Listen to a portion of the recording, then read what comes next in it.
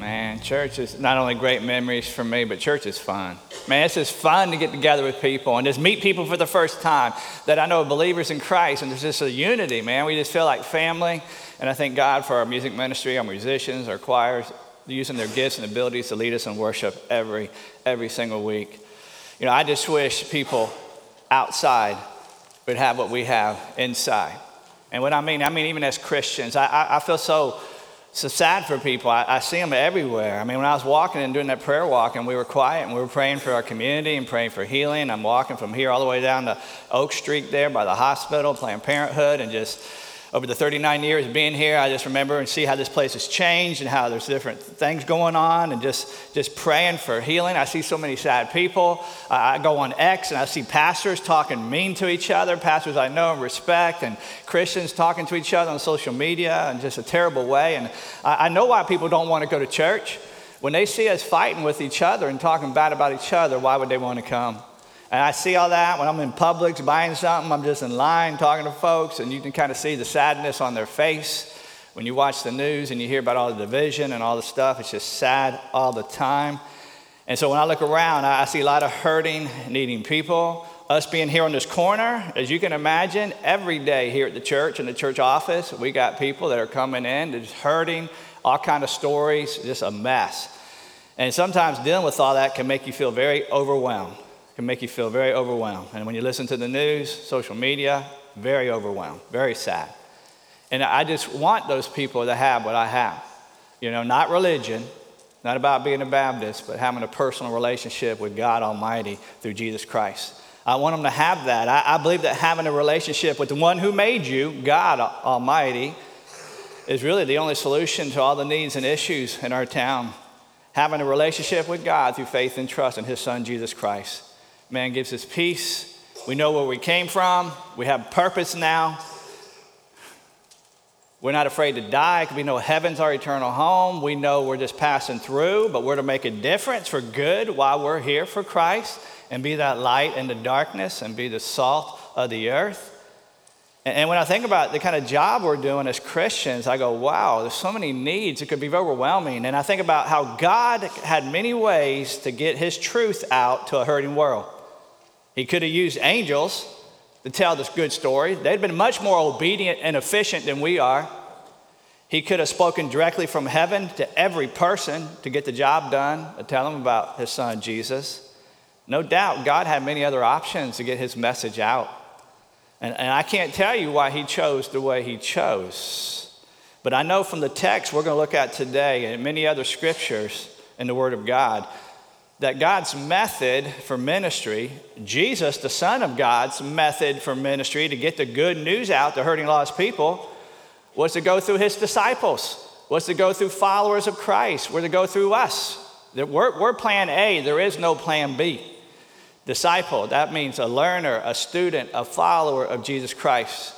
We've been studying through the book of Luke. We're now in chapter 6, but we saw in chapter 5 where He called His first disciples. And He said, I want you to come and be fishers of men and women and boys and girls. Cast the gospel net. Tell people about the goodness of God and catch people for Jesus. Tell them about how they can be forgiven and have a purpose and have peace and have heaven for their home. And we saw in chapter 5 last week, verses 12 through 39, how Jesus gave His disciples their first fishing lesson.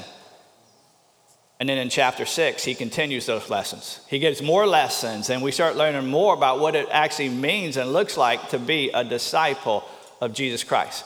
Jesus called them in. He trained them up. He sent them out. That's what we do here. Our mission statement, love, connect, serve. We got that from the Great Commandment and the Great Commission of Jesus Christ. Bring them in, share the gospel, train them up, get them in connect groups to study the Bible, discipleship groups, train them up, help them find their gifts in their ministry, help them be Christian leaders, and then send them out to their mission field to make a difference. God still does that today. Chapter 6 continues the fishing lessons, but we also see a profile of what a disciple, a follower, a learner, a student of Jesus actually looks like. So you could kind of say this section is kind of like a discipleship manual, a description of what your life will actually look like if you actually follow Jesus. Let's be honest, part of the problem in our country is our churches And part of the problem in our churches is we have people that say they believe in Jesus, and yet they don't live for Jesus. Would be Christ-like, and we're not Christ-like at all. The problem is we need followers of Christ who actually follow Christ, not just show up in church. That's the problem. And so we're going to see a discipleship manual. It's a description of how committed followers of Christ should try to live their lives. And I hope you see today that it's not just about outward actions and behaviors, but it's about an inner attitude of the heart. For the disciple, the follower of Jesus Christ, it's the attitude of the heart that's so important. Because if you want to change behavior, you change the heart. That's why we do so many ministries in our community, to build relationships with folks, to help them know we care about them, we love them, and then we can soften hearts so we can tell them about Jesus Christ, who will change their heart and change their life and will change their behavior. So Jesus Christ is very upfront, and he explains there's a great cost in following him. He said, but the blessings for following him are much greater than the cost. And so I want us to see what a disciple's attitude and what his lifestyle looks like, okay? Now we're going to look at the 26 verses here, but I'm going to jump to the last passage to read with you for time's sake, and then we're going to go back to verse 1, all right? So if you're able, would you please stand with me out of reverence and honor for God's holy word?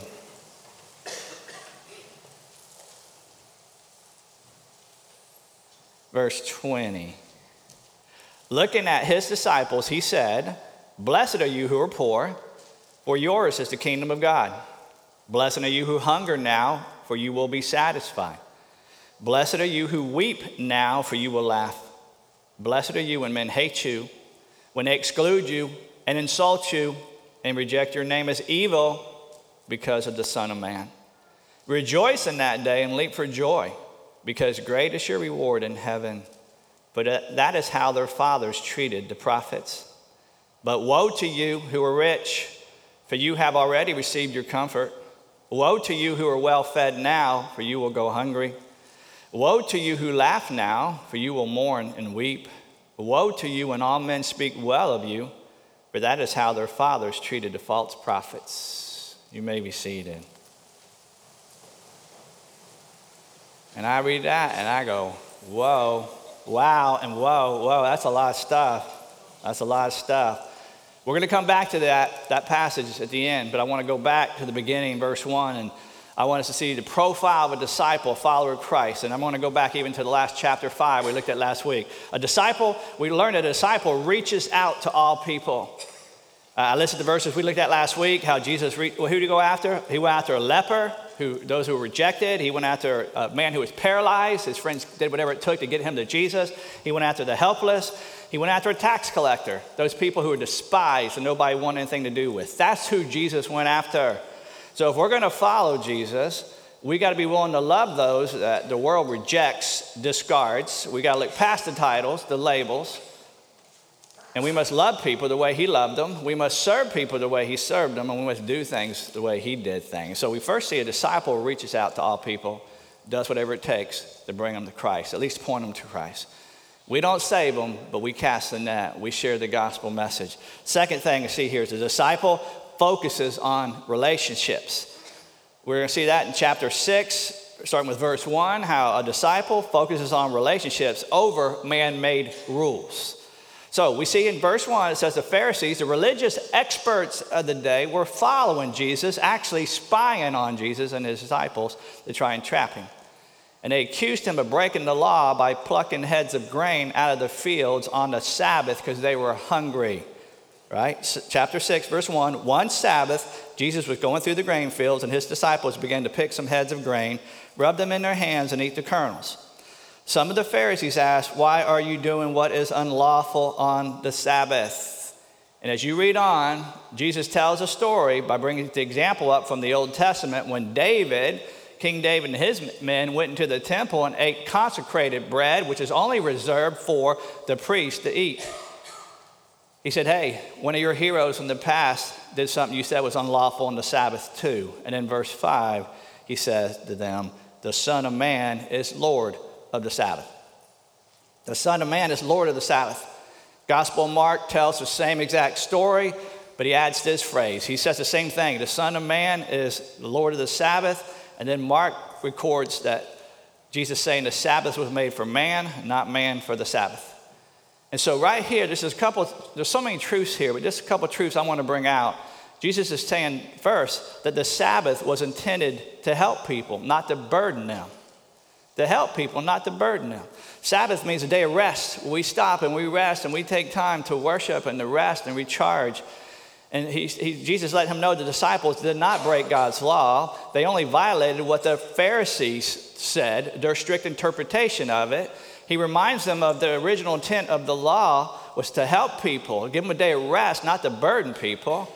Look at verse 6. On another Sabbath, you see what happens there? The Pharisees and the teachers of the law were looking for a reason to accuse Jesus, so they watched him closely to see if he would heal on the Sabbath. But Jesus knew what they were thinking and said to the man with the shriveled hand, "Get up and stand in front of everybody." So he got up and stood there.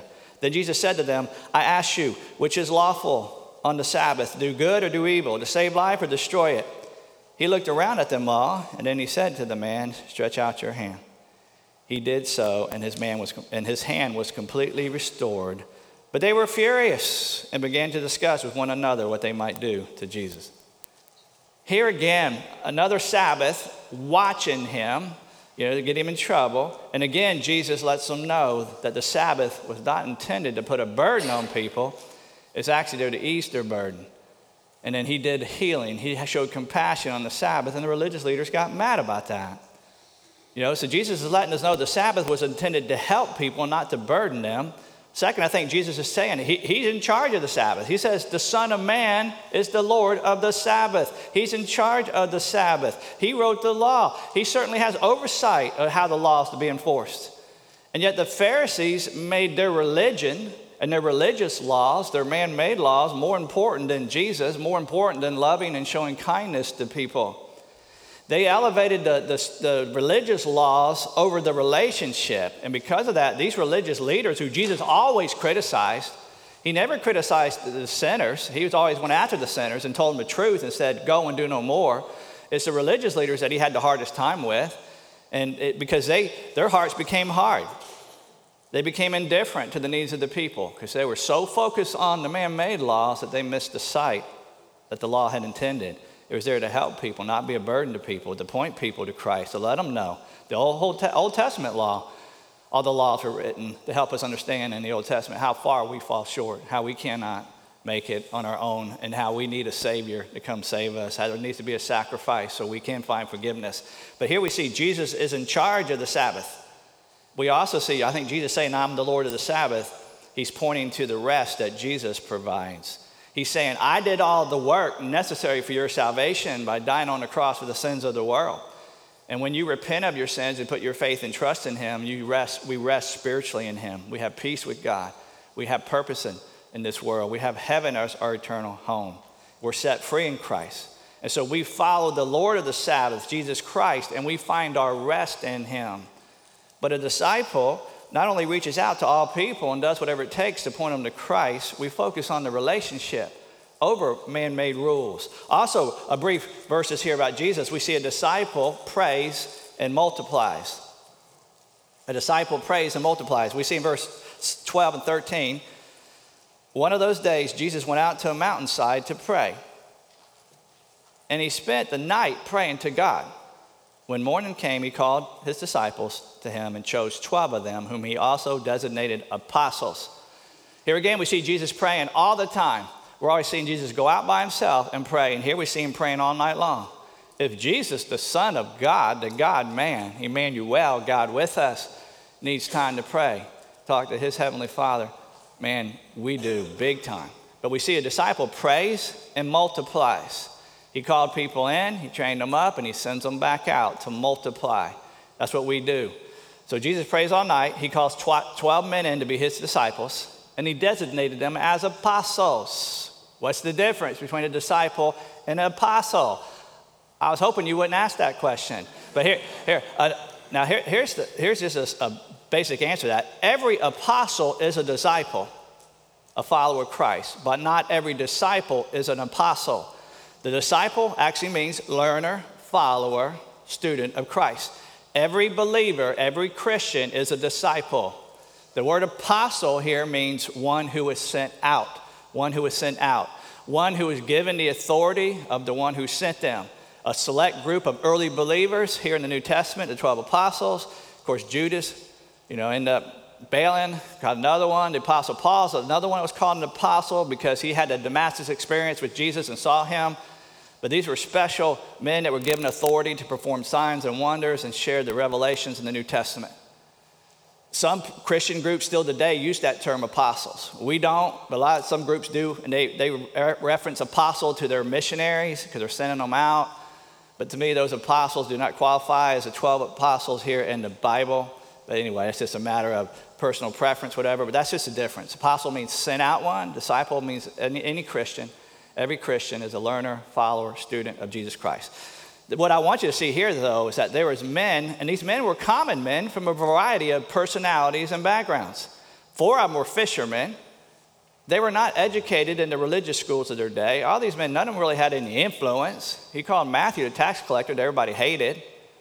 So I want you to see that, because God still calls common people, boys and girls, men and women, to get the job done, to be used by him to share the gospel. Jesus prayed all night. He called them in. He trained them to fish for men and women, boys and girls, and then he sent them out to multiply, to make other disciples who would make other disciples. That's why we're even here to this day. God still chooses faithful men and women from a variety of backgrounds into his service to multiply his grace to other people. So our mission as disciples, followers, students, learners of Jesus Christ is not just to cast the net. I mean, we got to share. How are they going to know if they don't hear? And how are they going to hear if we don't go? So we got to cast the net, share the gospel. We got to ask for a response. Do you believe or don't we believe? I think we need to ask for that response. But once they respond to believe in Jesus Christ, we got to disciple them so that they'll reach out to other people, because they have a ministry, a platform, a circle of influence you and I don't have, so they can reach others. Pray and multiply. That's what our very first building 7-year plan was, getting stronger as a church, getting people connected in small group Bible studies and in discipleship groups. You see there's a flyer here. We started 6 weeks ago. For a year, we're asking men and women to be in groups, men with men, women with women, commit to a year going through these studies, these books, 6 books together, helping us to grow as a Christian and be able to share with other people. This coming Wednesday, we just finished our first book. We're starting a new cycle for those that want to come in and join and commit for a year, or maybe you just want to figure it out, see if you want to or not, see what it's all about. This coming Wednesday night, info's right here.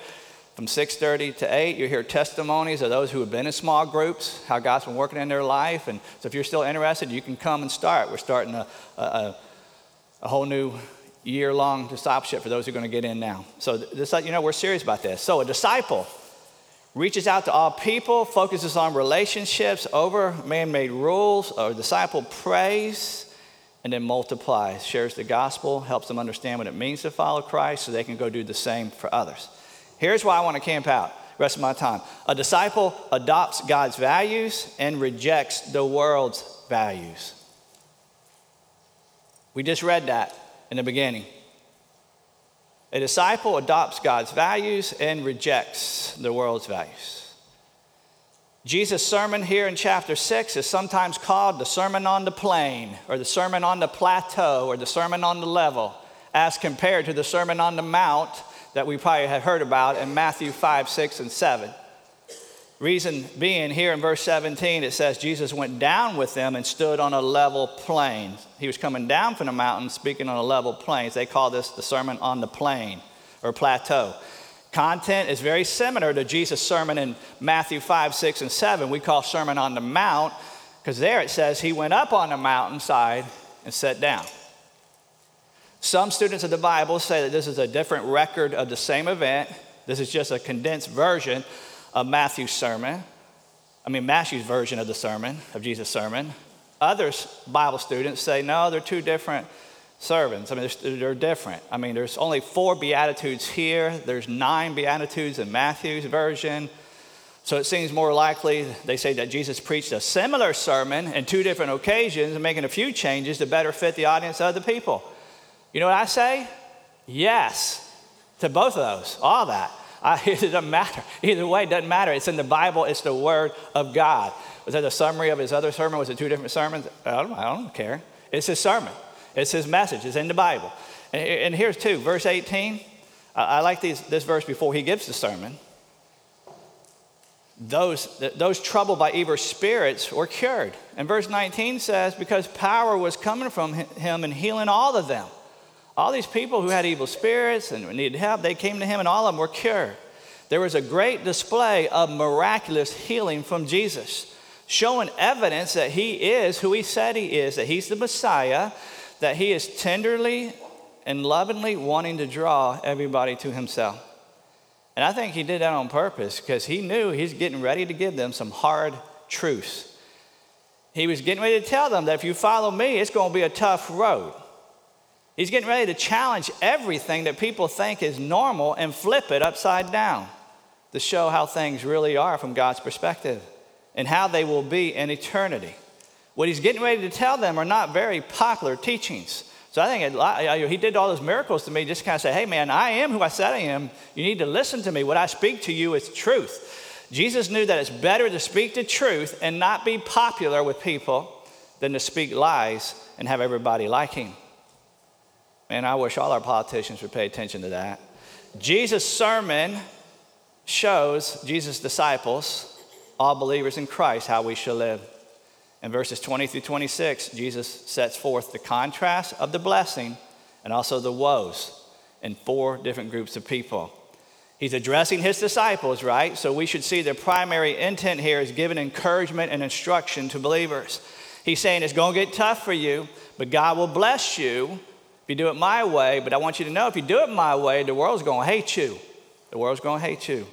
Now, when he says blessed are you, to be blessed means to have inner joy and happiness because God's favor is on you. But he also gives them a second application for those who are caught up with the ways of the world. He warns them, if you get caught up in the ways of the world, there's a coming reversal when you will be left empty if you do not repent. And so woe are you. The word woe means to have sorrow and pain because God's against you. You're against God, now God's against you. So woe, you're going to have sorrow and pain. So Jesus is basically showing us how to be supremely happy or supremely miserable. If you want to live happily ever after, then what we see here, Jesus says you must live decisively for God's values. You must adopt and live God's values and reject the world's values. To be a Jesus disciple, you got to see that there's only two ways to live. There's God's way and there's the world's way. And if you want to be truly happy, you got to commit to live God's way. Under the lordship of Christ, he's your Lord, he's the leader, he's the authority in your life, he's the one you're following, he's the one calling the shots, not you. 2 keys to understanding Jesus' words here are this. First, he's talking to his disciples. Now remember, these disciples have left everything. Peter left his business. Tax collector Matthew left his business. They left everything to follow him. And second, these men they're suffering now. They're suffering because they are following Jesus. So when we read these verses, there's a deep spiritual foundation or basis here to these categories he's talking about.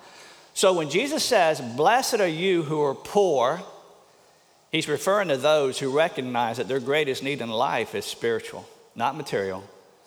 Blessed are you, happy you if you realize you're spiritually poor, that you're a sinner, that you need a relationship with God, and that you're not focused on living for the things of the world, but you're living for Christ. Blessed are you who are spiritually poor, and you know you need more than what you got. You know there's a God who loves you and cares about you, and that's why Jesus came. For yours is the kingdom of God. Blessed are you who are not living for selfish pleasures and comfort in light of eternity, because if you do, that's a foolish way to live. And please understand, Jesus talked many places about money, power, possession. Those things are not bad in themselves. God uses that stuff to make a difference. It's the love of money that's the root of all evil when you start living for these things. And that's why Jesus says, blessed are you who are spiritually poor and you know you're lost and you need a relationship with God. Blessed are you who hunger now. When he says that, he's referring to those here again who are spiritually hungry for God. Even as a young boy, I was hungry for God because I knew there had to be more life than what I saw. And the stuff of the world, man, it wasn't satisfying me. It was just superficial. I knew there was something more.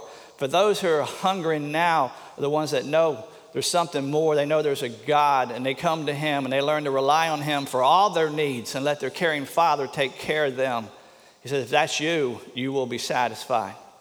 You'll be satisfied. When Jesus blesses those who weep now, blessed are you who weep now, he's referring to the follower of Christ who's suffering in this world because you are following Christ. Blessed are you who weep now. Maybe it's sad. You had some friends who said they're your friends until you stood up for the word of God, and now they left you. And you're suffering. Maybe you've not been promoted at work, or people have left you because of your identification with Jesus Christ. He says you will have the last laugh. You get the last laugh because God's going to welcome you in to his plentiful banquet table one day in heaven. It's going to be worth it. When Jesus says, blessed those, when men hate you, when they exclude you and insult you and reject you, your name is evil because of the Son of Man. Blessed are you, happy are you. You should rejoice at the highest level because great is your reward in heaven, for that's how their fathers treated the prophets. When we suffer for being a Christian, when we suffer for Jesus' name, we're going to receive a prophet's treatment and a great reward and a prophet's honor.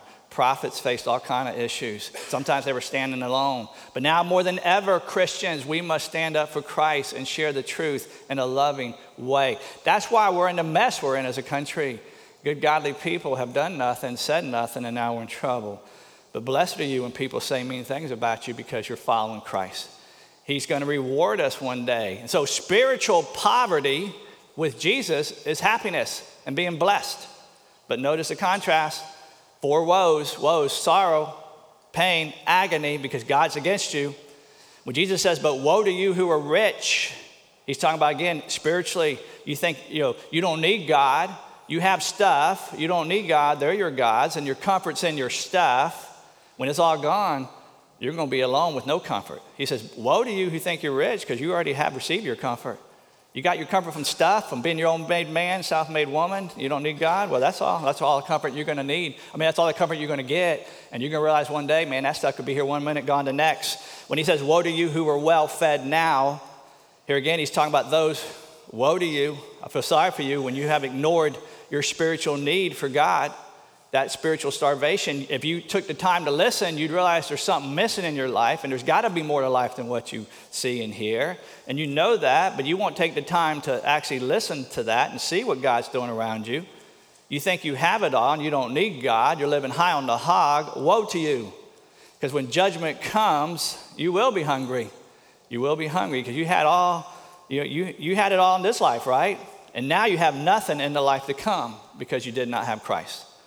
When Jesus says, woe to you who laugh now, when those of you who just eat, drink, and be merry, could care less about God or Jesus or what he says, you're just doing what everybody else does and following the crowd, spend your time just laughing. And here again, God loves laughter. He's a fun God. I mean, just being in church has been some of the funniest times of my life. I've been in church. But he's talking about people who spend their life just eating, drinking, be merry, and forget God, forget Jesus. You're gonna mourn and weep. You're going to mourn and weep. I feel sorry for you. Woe to you. Because you're living your life without God, without Christ, is doing the things of the world. What the world says is happy. And let's be honest, if you've traveled that path, you know that's not happy. You know that's not happy. Man, there's so many consequences to bad behavior. And so, but God says, there's going to be weeping. He says you're going to be mourn and weep. In many places in the Bible, the judgment in hell is described as weeping and gnashing of teeth. People who eat, drink, and be merry and forget about Jesus and God, in the end, you will be sorry. You lived it up with the worldly pleasure, and you're really empty when you think about it, and you're going to be in trouble. When Jesus says, woe to you when all men speak well of you. We're in a society that wants everybody to speak well of them. The selfies, the likes, the social media, the popularity, the platforms. Beware of living for all that stuff. Woe to you when all men speak well of you, for that is how their fathers treated the false prophets.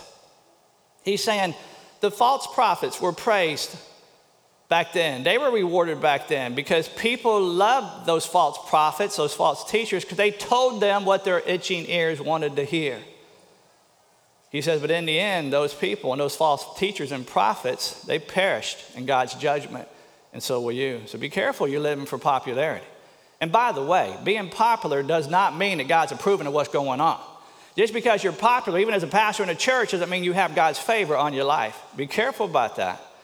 Jesus is teaching his disciples, and he's teaching us through the word, that the blessed life, the happy life, is exactly the opposite of what most people think. There is a greater, longer lasting happiness with Jesus plus nothing than with everything of the world minus Jesus.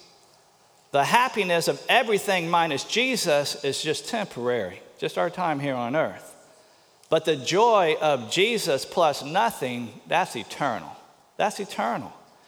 Jesus, the Messiah, he's the great moral teacher. He curses what the world thinks is good and blesses what the world thinks is bad. And what I want to ask you to do is you look around. Your own life, your friends, the world, who's correct here? The world? Is the world the way got it right? The way we're treating each other, the way we live, what we live for? We got it right? Look at the mess. Look at the church even, the churches. Who's correct, the world or Jesus? Jesus says there's a trade-off here. On the one hand, you can choose him and the hardships of life that sometimes come with following him, and you're going to receive an ultimate reward and glory there in heaven. Or you can choose life without him and pursue an earthly life of pleasure, only ultimately to suffer woe eternally in hell. I mean, Jesus is teaching us in spiritual terms about delayed gratification versus instant gratification. Instant gratification, we all got to have it now. We know that gets us in trouble. That always ends in trouble. But you're free to choose. You're free to choose, but you're not free of the consequences of those choices. When we choose delayed gratification until the proper time, and here again, God's not against things or money. He blesses us with those things. He uses those things to help people. And yet we love things and use people. God wants us to use this stuff to love people, and yet we love the stuff, the things, and we use people to get more stuff. And we wonder why we're a mess. See here how Jesus thinks about values? He doesn't value what the world values. He values what God values. And he blesses those who do the same. I mean, Jesus throughout, even in the book of Luke, we're going to get to it in chapter 9, but he teaches this concept over and over again. In chapter 9, verse 25, Jesus says, what good is it for a man to gain the whole world and yet lose or forfeit his very own soul, his very own self? He's saying your soul, that's the real you. Your body's just a shell. My body's just a shell. It's going to die one day. But the real you is your spirit, your soul. And your soul, your soul possesses infinitely more value than everything in the world combined. The value of your soul, when you give your soul and life to Christ, is more valuable than everything else is valued in the world. Jesus also in Luke chapter 12, which we'll get to probably in a few weeks or months, he says this, watch out, be on your guard against all kind of greed. A man's life does not consist in the abundance of his possessions. And yet our world says, oh yes it does. The one with the most toys wins. And I always say, no, the one with the most toys still dies. Still dies. And you leave it all behind. Nobody who cares about it or wants it. Abundant possession does not determine the quality of your life. Abundant possessions do not determine the quality of your life. Abundant life comes not from things, but comes from a relationship with Jesus Christ. He came to give us an abundant life, a life of purpose here on this earth, an abundant life in heaven for eternity. Jesus is telling us the way the world values money and things is ultimately soul destroying. And he repeatedly teaches us the dangers of riches and possessions and popularity and power. Now, God can use all those things, and he uses powerful people and people who are popular, and he uses possessions and riches to do good. But when that's your driving force, that's what you live for, that's your love, you're in big trouble. Luke 6 presents an exchange. He said, you're going to have to make an exchange here. Follow Jesus, yes, and suffer now, but you will be rewarded later and for eternity. Or don't follow Jesus now and seek pleasure now that the world has to offer, and you will suffer later for eternity.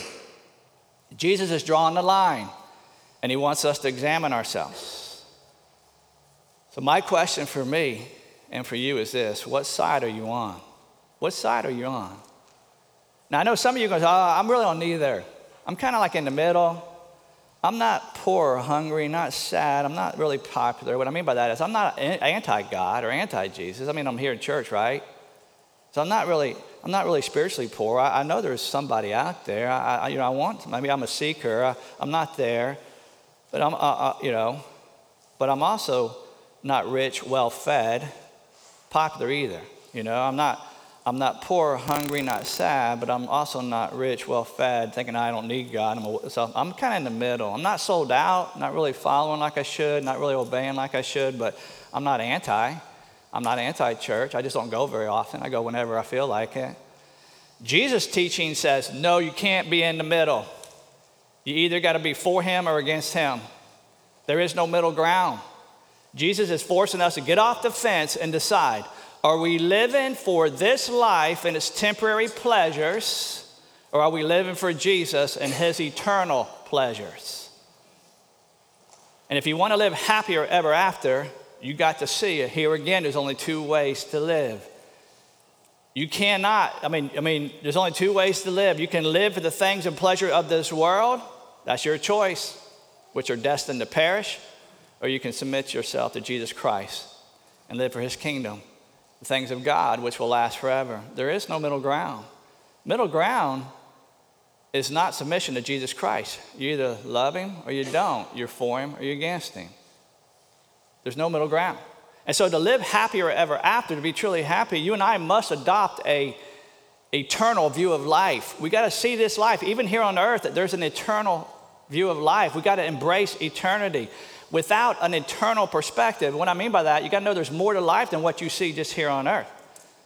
That the Bible says to be absent from the body, when our body dies, to be absent from the body is to be present with the Lord Jesus Christ for the Christian. When you have an eternal perspective, if you don't have an eternal perspective, that there's a heaven out there one day and there's a hell out there one day, Jesus' words make no sense if you don't have an eternal perspective. Why do you want to be poor and hungry and sorrowful and hated in this life if when this life is over, it's over? There is no afterlife. And critics of Christianity will often say and scoff and say, you Christians, you just believe in that pie in the sky out there when you die, don't you? And the proper response is always, absolutely. Absolutely, because that's what the Word of God says, and I believe the Word of God is the Word of God, and we can get into why I believe the Word of God is the Word of God. And I believe that Jesus is who he said he is. And I tell them that, and you're a fool not to believe that. The Bible says, the fool says in their heart, there is no God. Open your eyes, look at the evidence, look at creation, look at design. Listen to your own heart, where you know that's telling you there's got to be more to life than what you see.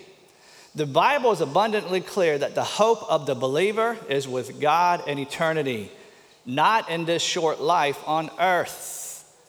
D.L. Moody had some statement where he said, this life on earth is all the heaven that the unbelievers are going to see and know about.